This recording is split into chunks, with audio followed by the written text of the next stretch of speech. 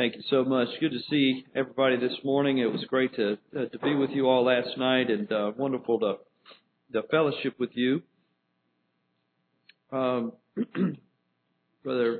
Philip and Sister Janice were so kind to us, my son and I, James, and very hospitable. It's one of the marks of a true minister to be given to hospitality. And Brother Philip and their family made us feel right at home last night. So I want to thank them personally. Breakfast was good. The grounds here at the church have been taken care of. Everything is set in order, and I think we're ready to hear from the Word of God this morning. Hopefully you are.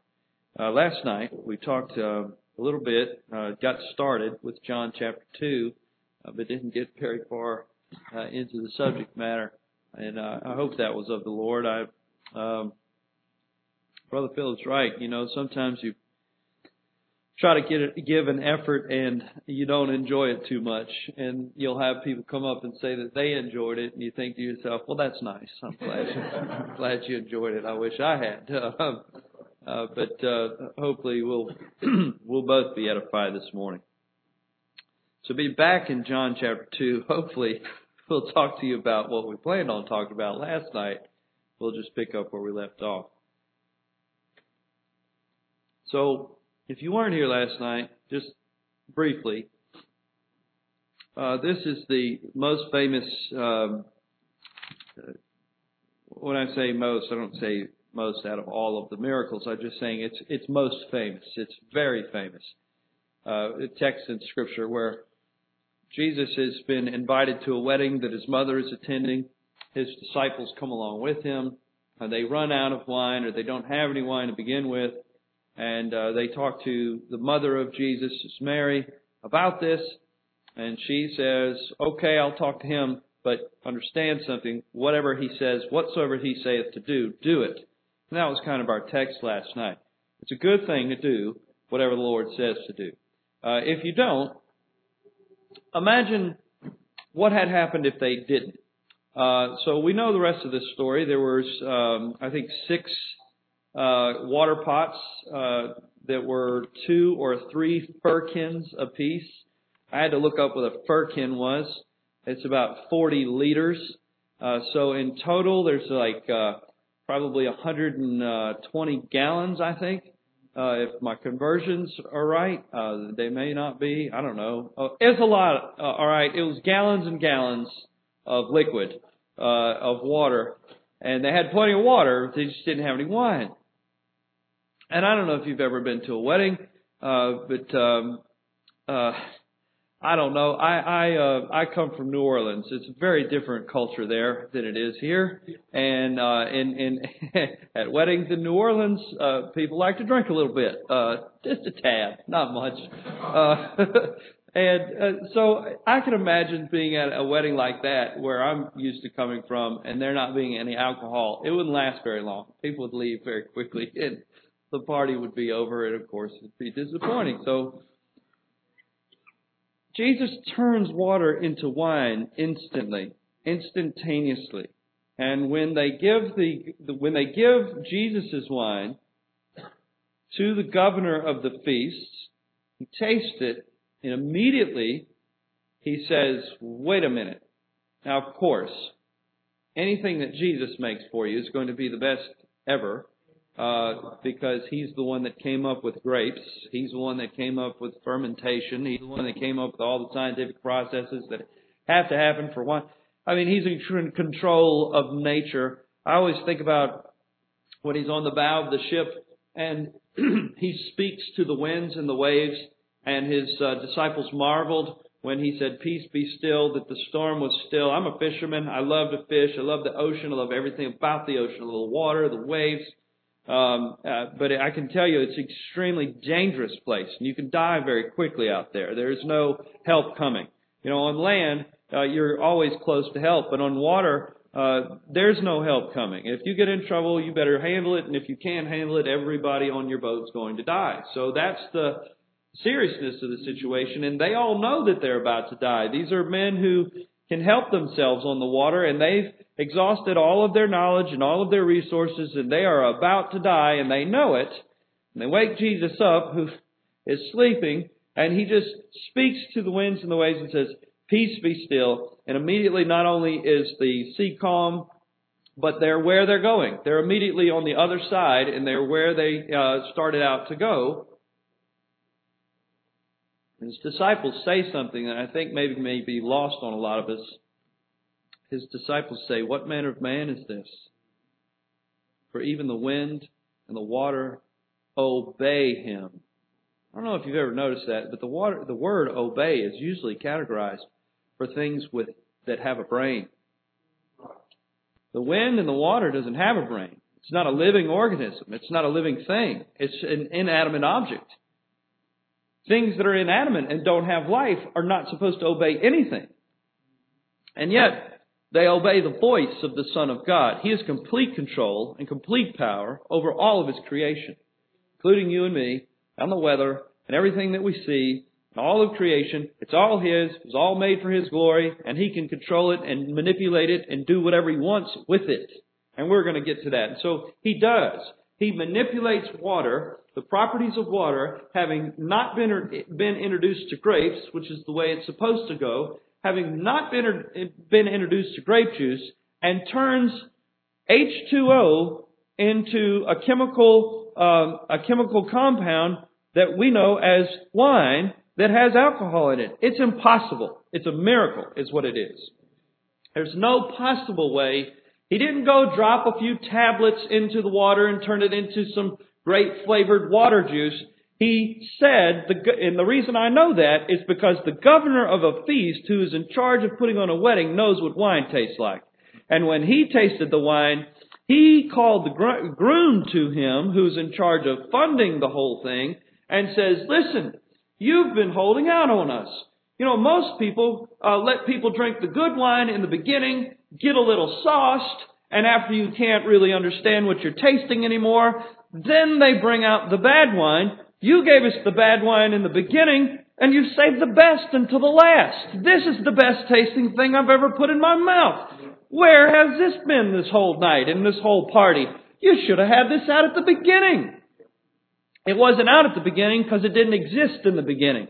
It didn't exist until Jesus showed up. And of course, the bridegroom has no answer for this. And so you have the first of the miracles that Jesus began to do was at a wedding in Canaan. And this was just the first of the miracles. He begins to do all sorts of miracles. And I want to run down a list of miracles, things that are contrary to nature, that Jesus Christ is going to manipulate nature and bend nature to His will and make it do what He tells it to do. People that are born blind are brought to the Lord Jesus Christ. He touches them, prays over them in several different cases, rubs sand in someone's eyes, a little mud paste, How contrary to nature is that? Something that would cause most of us to go blind and ruin our eyes. He rubs into the eyes of a blind man, and the blind man begins to see. He's blind from his birth. It's not like he went blind, he got hit in the head or something like that, and some nerve was separated, and somehow, the nerve got put back together. He was born blind. He never had the power to see, and now he can see. And how precious is it that the first thing that a blind man sees is the face of the Savior, the Son of the living God, who healed him. I think about the deaf people that He healed. When He would speak to them, sometimes He would put His fingers in their ears. Or He would just speak to the deaf people and say, "You can hear now." And they began to hear, and the first words that they hear, the first voice, the first audible sound that they hear, how sweetly is it the voice of the Son of God. I mean, I'd give anything if the first voice I could hear would be the voice of Jesus. Or the first face that I ever remember seeing was the face of Jesus. There are men that have palsy. Now, palsy, I don't know if you know about cerebral palsy, but it's been around for a long time. There's different degrees of cerebral palsy. You can have it on one side, not have it on the other side. You can have it. It can affect. It's a brain defect. It's a brain injury, and it can affect one arm and not the other. It can affect both arms. It can affect both legs. It can affect all four limbs. It can cause learning disabilities and all kinds of trouble. thinking and processing. So there's different levels of severity in cerebral palsy, but it's been around for a long time. And people that have it, people that have a severe case of it, it's very obvious that they have a severe case of it. There's obviously something really wrong with these people that have palsy. And there are people that have palsy so bad that they cannot walk at all. There is no locomotion in their motion. They can't get up and walk at all. They have to be carried around on a bed by their friends. Now, what kind of friends must they have had that their friends would carry them around on a bed and shoulder the burden? I mean, that's a great picture, isn't it, about bearing one another's burden. Here's a man who can't walk, and he's got 4 or 5 friends that say, well, you can't walk, we can. We're going to carry you everywhere we go. And we heard there's this fella down in Cana and down in Galilee that's doing miracles. Maybe we'll carry you down there. We can go see him. And many times people with palsy would be carried to the feet of the Lord Jesus Christ, and the Lord Jesus Christ would simply say, take up thy bed and walk. And they had been carried in on a bed, and they themselves would pick up the bed they'd been carried on, put it on their back, and walk out. It's amazing. There were many other miracles. We could go on and on and on. Jesus made, I've already recounted it to you, made the wind and the water obey him. He walked on water. That would just blow my mind. See somebody walking on water. I've been around the water enough to know you can't walk on it. And if you stay around the ocean long enough, you'd be crazy to get out of a boat and try. Because, you know, it's certain death. But here is Jesus walking on water. Not only is Jesus walking on water, but Peter walks on water. On and on and on we could go about the miracles of Jesus. But I think the most fascinating to me, the most fascinating miracle that we can ever find in the Scriptures is that every funeral the Lord ever went to, He broke it up. There was no funeral that was safe in the presence of the Lord Jesus Christ. He's the Prince of Life. And death doesn't survive in His presence. He walks into a funeral. There's a funeral procession going down the road. He stops the bearers of the casket. Young man, arise. And the man in the casket gets up and he delivers him to his mother. And just keeps on going about his business, walking down the road like nothing happened. Goes in where a young lady has died. A 13-year-old young lady has died. 12-year-old, little child just getting started out in life. How tragic is that? It's not a baby, and I understand that losing a baby is one of the hardest things that anybody can do, but this is a 12-year-old, which means these parents got to know this person's personality. These parents had 12 years to form a relationship and see ups and downs and plan hopes and dreams. And she's in this culture, she's at marrying age. She's about to start her life and her family, and she's cut down. And Jesus shows up and just says, come on out of death, and delivers her to her parents. Stands in front of a tomb of a man that's been dead 4 days and has started to stink. He's been dead so long. And his body has started to decompose. There's no doubt about it, he's dead. And they say, well, you know, I don't think you really want us to roll the stone away. He stinks. The direct quote is, he stinketh. You got to say, there's humor in the Bible. I mean, behold, he stinketh. I mean, that's funny. But anyway, they roll the stone away. He says, just go ahead and do it. They roll the stone away, and he says, Lazarus, come forth. And Lazarus, the dead man, the decomposing man, is animated again and begins to live and talk. And his sisters are excited because he's back. If he'd been here, our brother would have made it. Well, be here or not be here, it really doesn't matter with the Lord. I can call him back from the dead. I can prevent him from dying. I can heal his sickness, whatever you need. I'm here now. He's alive now. Everything's fine. So, with all of that in mind, let's read a little bit.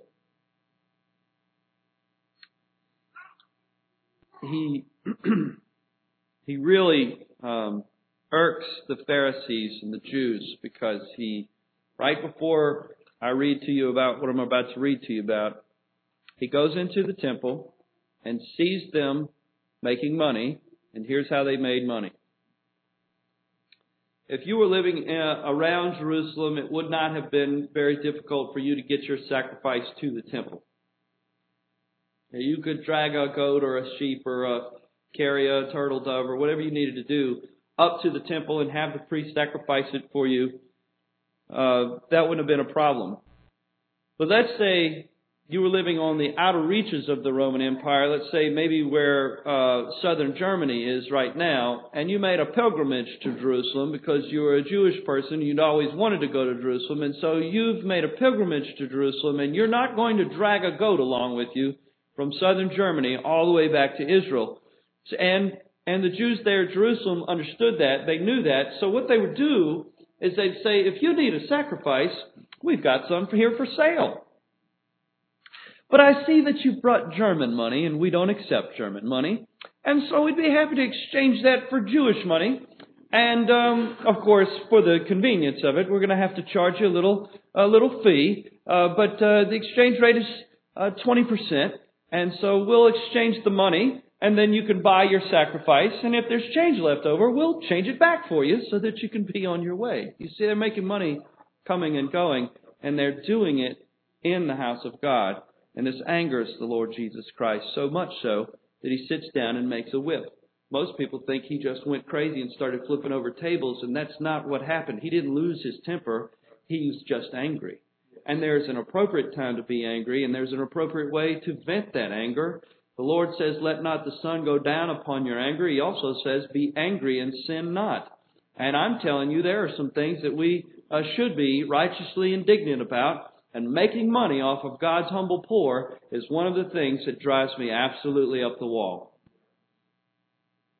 To find out that some preacher has told someone who's doing the best that they can that they're not giving enough makes me angry. So, he's angry. And he's justified in his anger. And he's justified because this is actually his house, by the way. So he can do whatever he wants to do in his house. Be different if he entered the house of Baal, I suppose.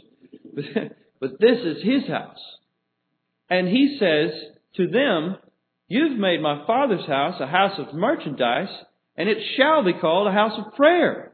So take these things thence, and if you won't take these things thence, then I'll force you to take these things thence. Get these money tables out of my Father's house as a place of worship, not a place of merchandise. We're not going to make merchandise of the Lord's people. You notice that in a real church, there's nothing for sale. We're not selling you anything. And people will come to me and we'll talk to them. I talked about this last night. They'll come to me and say, well, Brother John, we want you to talk to us before we get married. And then always, young man, usually if he's worth anything, he'll usually say, well, how much do we owe you for your time? And I'll say, nothing. The gospel's free. And you should see the dumbfounded look on their face. I sometimes play a joke with them, though. Before I say that, I would say, well, let's see. I just told you all the things that's going to keep you married for the rest of your life. How much is that worth to you?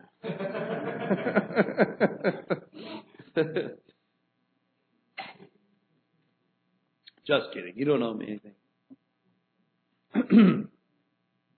No. Jesus said, so anyway, his anger angers them because now they're out of a job and they're out of a guaranteed paycheck. I mean, this was a good scheme. I got to hand it to them. This was a great money-making tool. Everybody's showing up to the temple every day. They all need sacrifices. They all have different kinds of money. They are making money hand over fist. And now he's ended it like that. And they weren't expecting it. And they're mad about it. And so they say, and I forgot to read one other passage first, is that his disciples believed on him. That's the precursor of what I'm about to read. His disciples did believe. They said, verse 18, then answered the Jews and said unto him, what sign showest thou unto us, seeing that thou doest these things? In other words, you better have a really good explanation. Seeing that you've done these things, what is the sign that we shouldn't kill you right now? What's the sign that we shouldn't have you arrested? What's the sign that justifies your actions? You've got to give us something to go on because we're angry and you better do some tall talking, sir, quickly. And he says, Jesus answered and said unto them, destroy this temple, and in 3 days I will raise it up.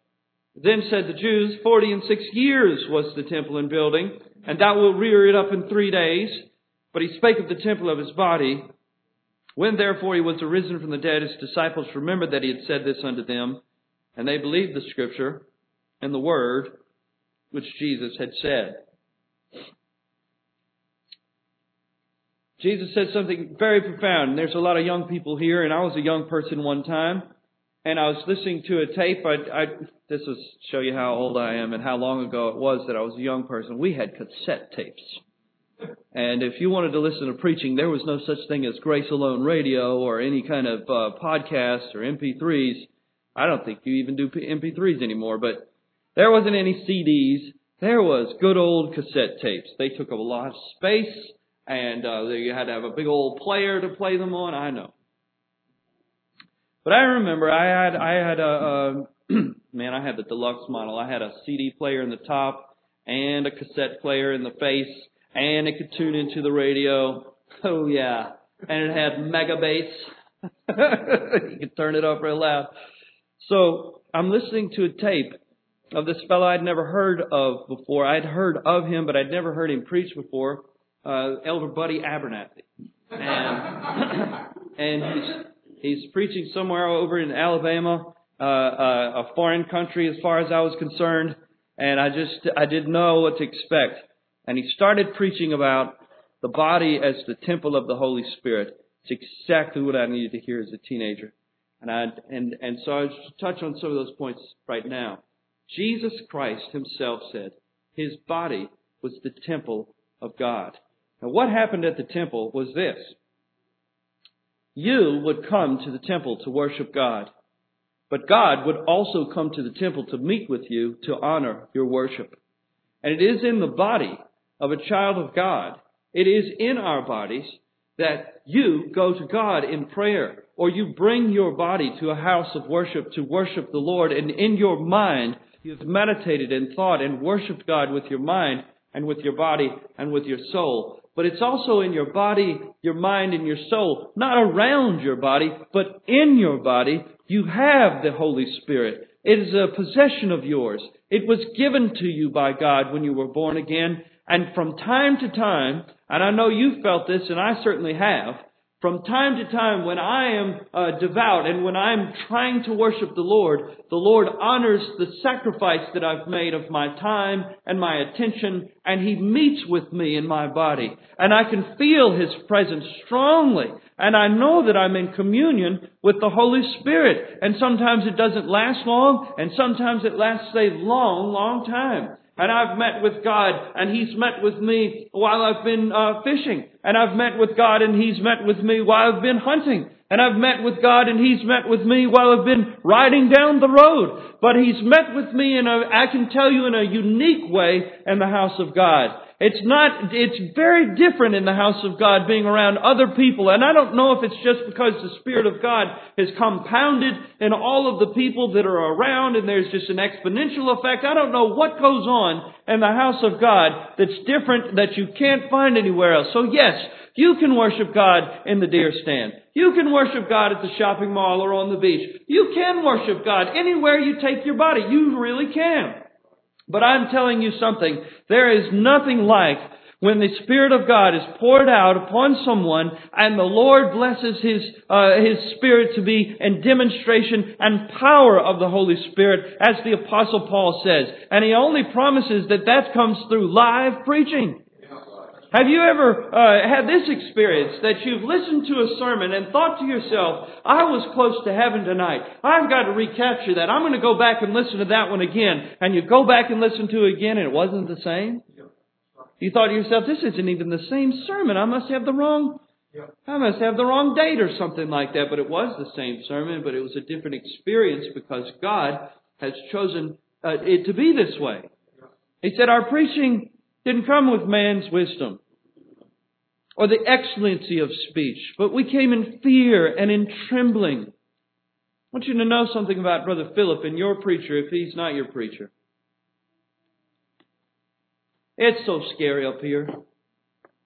There have been times in my life that I have prayed before I stepped into the pulpit, God, don't kill me today. And that was no joke. I felt that I was so unworthy to take up what I was about to take up and speak what I was about to speak to, who I was about to speak to, about who I was about to speak to, that there's no possible way he could let the hypocrite open his mouth and live. It's my turn, Lord. There's no way out. I can't get out of it. It's time to go. Please forgive me and don't kill me. You've got every right to, and I wouldn't blame you if you did. And if you do, and I know I don't have any control over it because of what we believe, but please don't send me to hell. I know I deserve it. Your preacher, if he knows anything about himself and he knows anything about the Word of God and he knows anything about God Himself, he knows he's an unworthy worm and he shouldn't be here.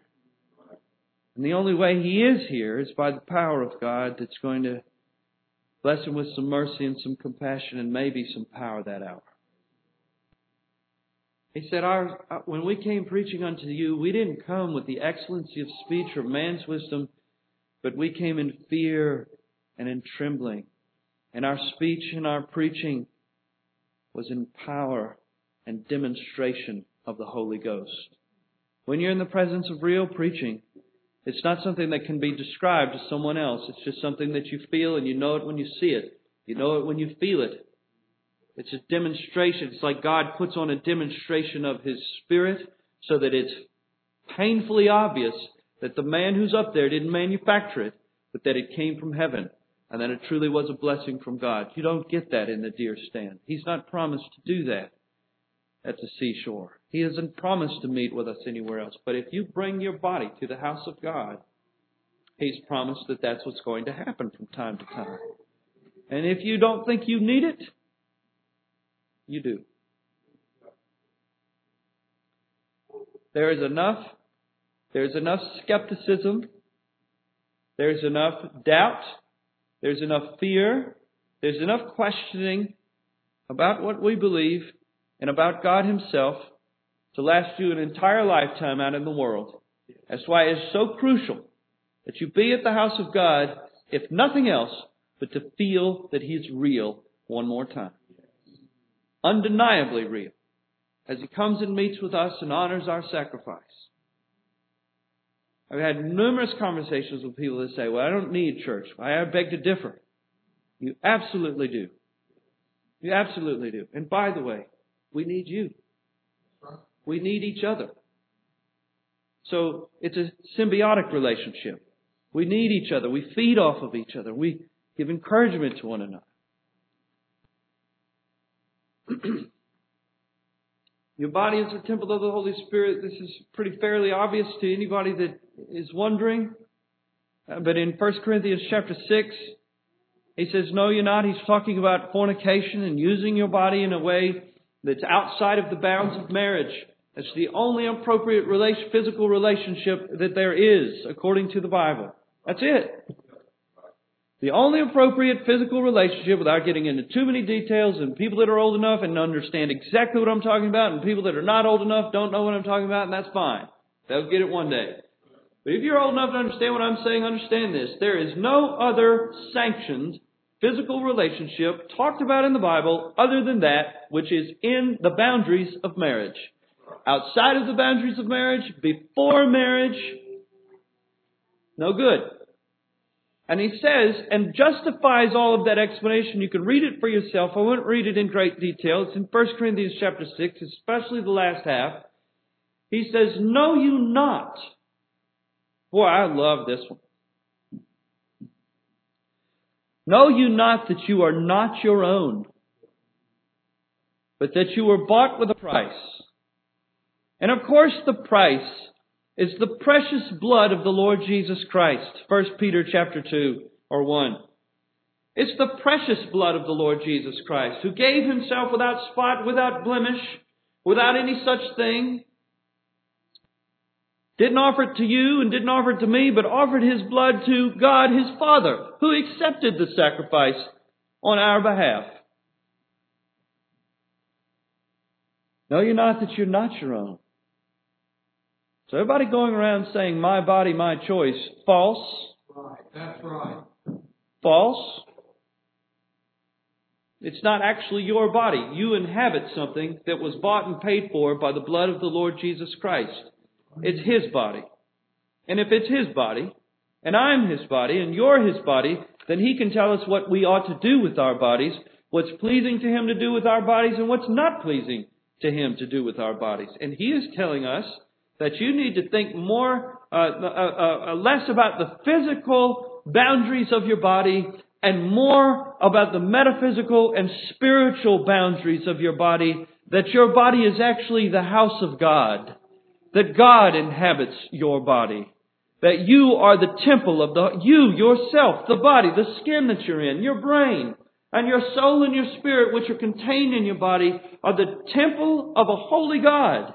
And it is in that temple that you are supposed to worship Him with everything that you do, say, and think. That's pretty lofty, isn't it? And Brother Buddy taught me that lesson many years ago. It stuck with me. I hope it'll stick with you, young people. And if it doesn't, come back and see me. We've got much more to say about that. But Jesus says, destroy this temple. He's talking about His body. And in 3 days, I'll raise it up again. And hallelujah, He did. He did raise His body again by His own volition. When He got tired of death, He just woke up and reanimated His own body and walked out of the tomb. And when they got there, they were too late. He's already gone.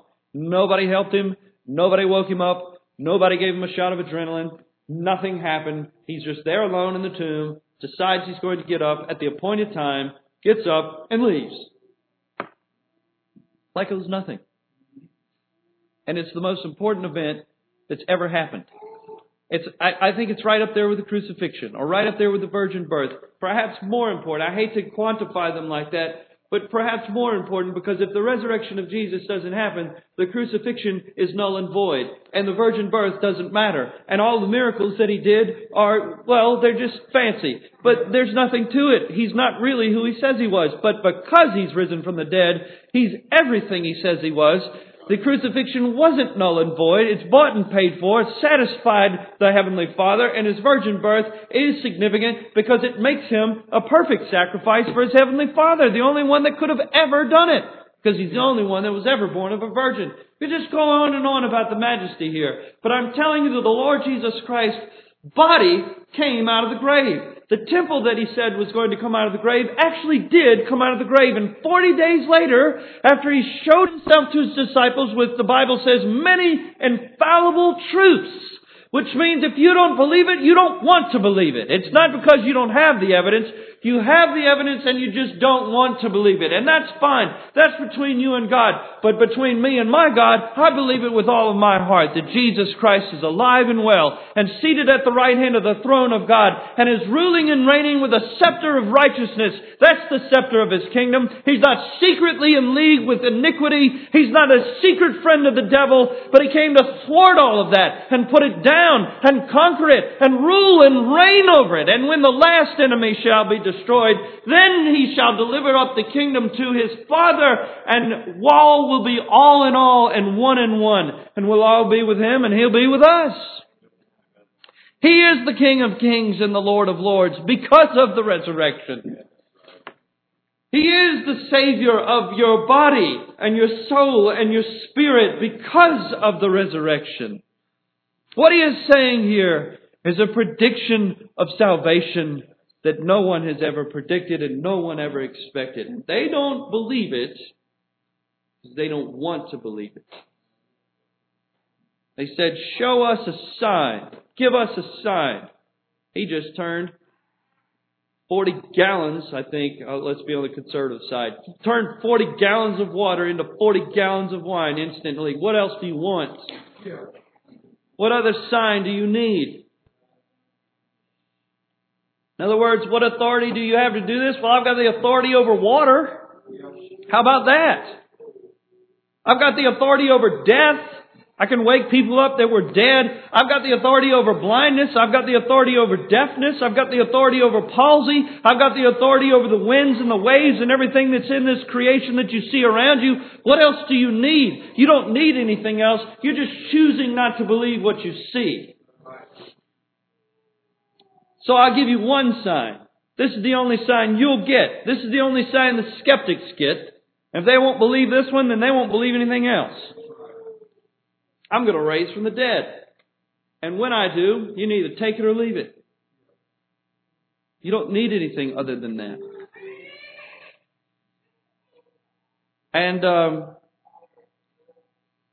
now when he was in Jerusalem at the Passover in the feast day, many believed in his name when they saw the miracles which he did. But Jesus did not commit himself unto them, because he knew all men, and needed not that any should testify of man, for he knew what was in man. That bothered me for a long time. I thought, why would he do that? Here are some people who believed in his name, and he wouldn't join up with them. He wouldn't commit himself to them. And the Scripture says, because he needed not that any should testify. He knew all men, and he knew what was in man, and he didn't need any to testify of him. And I thought, why not? I don't understand. And then I started thinking about it this way. I started rolling over in my mind, and what got me started thinking of this way was, I was talking to Brother Sam about this. I said, what do these three verses mean? And you know, Brother Sam, in his kind of his aw shucks way, just kind of nonchalantly, no big deal. He said something, and I disappeared. I mean, he was still talking to me, but I went to another planet. Isn't that funny how that can happen? Somebody can say something to you and just immediately you're somewhere else. And I just sat there for maybe what felt like 15 minutes just thinking about this. This is amazing to me. This is what I wanted to talk to you about this morning. They were believing in him because they saw the miracles which he did. They believed in his name. It says it clearly, because they saw the miracles which he did. Now, it'd be hard to convince you that you didn't see what you actually saw. If you'd been in the presence of Jesus when he's doing these miracles, you'd almost have no choice but to believe that there's something special about this man. I may not believe everything about him or everything that his disciples saying that he is, but he can raise people from the dead. I mean, there's something to it. But they only believe in him because of the miracles. Now, the Pharisees didn't believe in him, even though they had the miracles. Then there are some people who believe in him because of the miracles, but he still won't commit himself to them, even though they... And so my question was this. I said, well then, what's the point of the miracles? If he's not doing the miracles to get people to believe in him, then why would he do the miracles in the first place?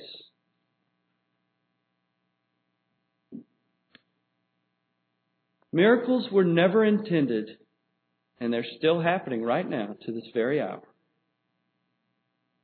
But they're not so that other people will believe. Jesus doesn't do miracles so that someone will exercise faith. It's not a deal with him. Have you ever heard people make deals with him like this? If you'll heal so-and-so, I'll believe. If you will, my grandfather has cancer, if you'll just bless the cancer go away, I'll show up to church every Sunday. I'll do whatever you ask me to do, Lord. And then grandfather dies and that's it. The Lord didn't hear my prayer. I don't believe. Listen, even if he had healed grandfather, that person wasn't coming to church. Then I started thinking, it's a eureka moment. I hope you're paying attention. When the man who had a son with a lunatic spirit came to Jesus He says, you've got to help, and I love this. He says, help us. Help us. Ooh, man, that's brutally honest, isn't it? Because a lot of times we want to act like we're altruistic, like we're doing this for someone else. We want someone else to be healed so that someone else will be healed and they'll be happy. But really, we're so connected to them. Really, their healing is part of our healing. And we want them to be healed so that we'll be healed. Let's just be honest with each other. If my wife's sick, I want my wife to get better so I can feel better. Also so she can feel better. But if she's not well, I'm not well. If my children aren't well, then I'm not well. I want them to be well. So he says, he's brutally honest. He says, he doesn't say help him. He says, help us. And Jesus says, I brought him to your disciples. Your disciples couldn't heal him. And just right then, the spirit that's in him tears him and throws him on the ground, and he's foaming at the mouth. You can imagine the scene. And Jesus says, all things are possible to him that believeth. And the man, I just love this. This is my case. I hope it's been your case before. Again, it's just brutal, raw honesty. He's not trying to cover anything. He's not trying to explain away anything. He's not trying to make excuses or justifications for himself. He says, Lord, I believe. Help thou my unbelief. I do believe, but there are some things that I have a hard time with. I've got some doubts and some fears. I'm having a hard time. He's right there on the ground, rolling around, foaming at the mouth. And I've been praying for a long time and nothing's happened.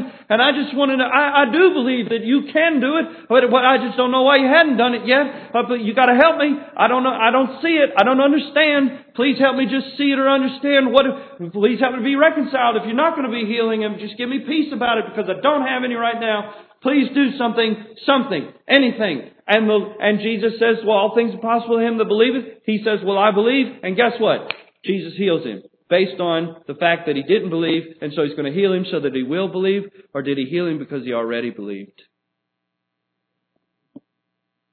He healed his son because he already believed. Because he already had faith. God doesn't do miracles for people that don't believe. God does miracles for people that do believe. God doesn't do miracles for people so that they will believe. God does miracles for people that already believe. And it makes perfect sense with what is written in Hebrews when he says, he that cometh to him must believe that he is, and that he is a rewarder of them that diligently seek him. I'm not standing up here telling you that if you'll just diligently seek the Lord and you'll believe in the Lord, and if you've got enough faith and it's name it and claim it theology, the Lord will heal and do miracles in your life and nothing bad will ever happen. I'm not saying that. But what I am saying is that if he has done a miracle for you in your past, or he's going to do one in your future, he did it because you already had faith that he could do it and that you already believed in him. And that which brings up the second reason that he does a miracle. It's an individual act of mercy and compassion towards you. You ever talk to someone about something that the Lord has done for them and it's truly unbelievable? Y'all know what I'm talking about. Somebody will say, my aunt had cancer and they went in to do the operation and the cancer disappeared. And in the back of your mind, what are you thinking if you're honest? She never really had cancer to begin with. They read the x-ray wrong the first time. Maybe you're better people than I am, but that's where my mind goes. I'm always like, And I'm nice. I don't say, I don't believe a thing you're saying. How about these people that say they've died? They coded on the table. You've heard of those folks. And they went to heaven and they saw a bright light and they came back and they're trying to tell you all about heaven. You ever tempted to roll your eyes? I know I am. Because I read in the Bible where Paul went to heaven and he was told not to say anything about what he saw. He said it was not lawful. He said, I don't even know if I was in the body or out of the body. He said, and it's not lawful for me to say the things that I saw. That was just for John to say in the book of Revelation. He reserved it for John. Anything you want to know about heaven, you're going to get it out of the mouth of John. There's drips and drabs everywhere else, but if you want to read the meat of the matter, go read the book of Revelation. You know exactly what heaven's all about. It's an individual act of mercy. It's God confirming that He loves you. It's for you. It's not for the world. It's not for the 6 o'clock news. It's not for all of your relatives and your friends. Because again, if they're not convinced, they're not going to be convinced by your crazy story. Now, maybe He did do a miracle for you, but they're not going to be convinced by your miracle. You understand what I'm saying? Which makes perfect sense, and it goes right along in line with what He told the leper. The leper, he's entering into a city. There's a leper sitting at the gate begging. He comes and He heals this man of leprosy. And what does He tell him? Seest that thou tell no man. Doesn't this make perfect sense about why every time in the Scriptures you read, it never made sense to me. My entire life I'd read about Jesus doing some miracle, some miraculous thing, and then it would tell the person that He did the miracle for, don't tell anybody. Now why would He do that? Why would He say don't tell anybody? I think that we should give glory to the Lord. I mean, it seems like that would be a thing to glorify Him in. I go around telling people about the miracle that the Lord did, but the Lord knows that the skeptics won't believe it. The Lord knows that if they didn't believe in the resurrection, they're not going to believe in your miracle story. They're not going to believe in Jesus because He did a miracle for you. They're not going to believe that the miracle was ever even done for you. Actually, don't go tell it. Just thank the Lord, as He told the leper. Go and offer this healing as for a sacrifice to the Lord, as Moses commanded. In other words, keep it between you and the Lord. You keep that close to your heart. You glorify God in it. You believe it. And that's good enough. You don't have to tell the world. You don't have to convince the world. It's just an individual act of mercy and compassion. Him telling you, I love you. You're special. I'm going to do you a favor. Here you go. How special is that? I know I've had some done in my life. I'm not going to stand up here and tell you about them. They're special to me and they're personal to me. And yours should be special and personal to you. He needs not that any should testify of Him.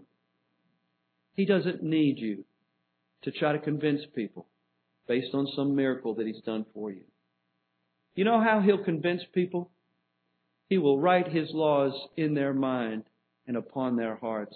He will testify of Himself to His children. He doesn't need you to do that. God bless you is my prayer. Thank you for listening so intently today. Appreciate y'all having me.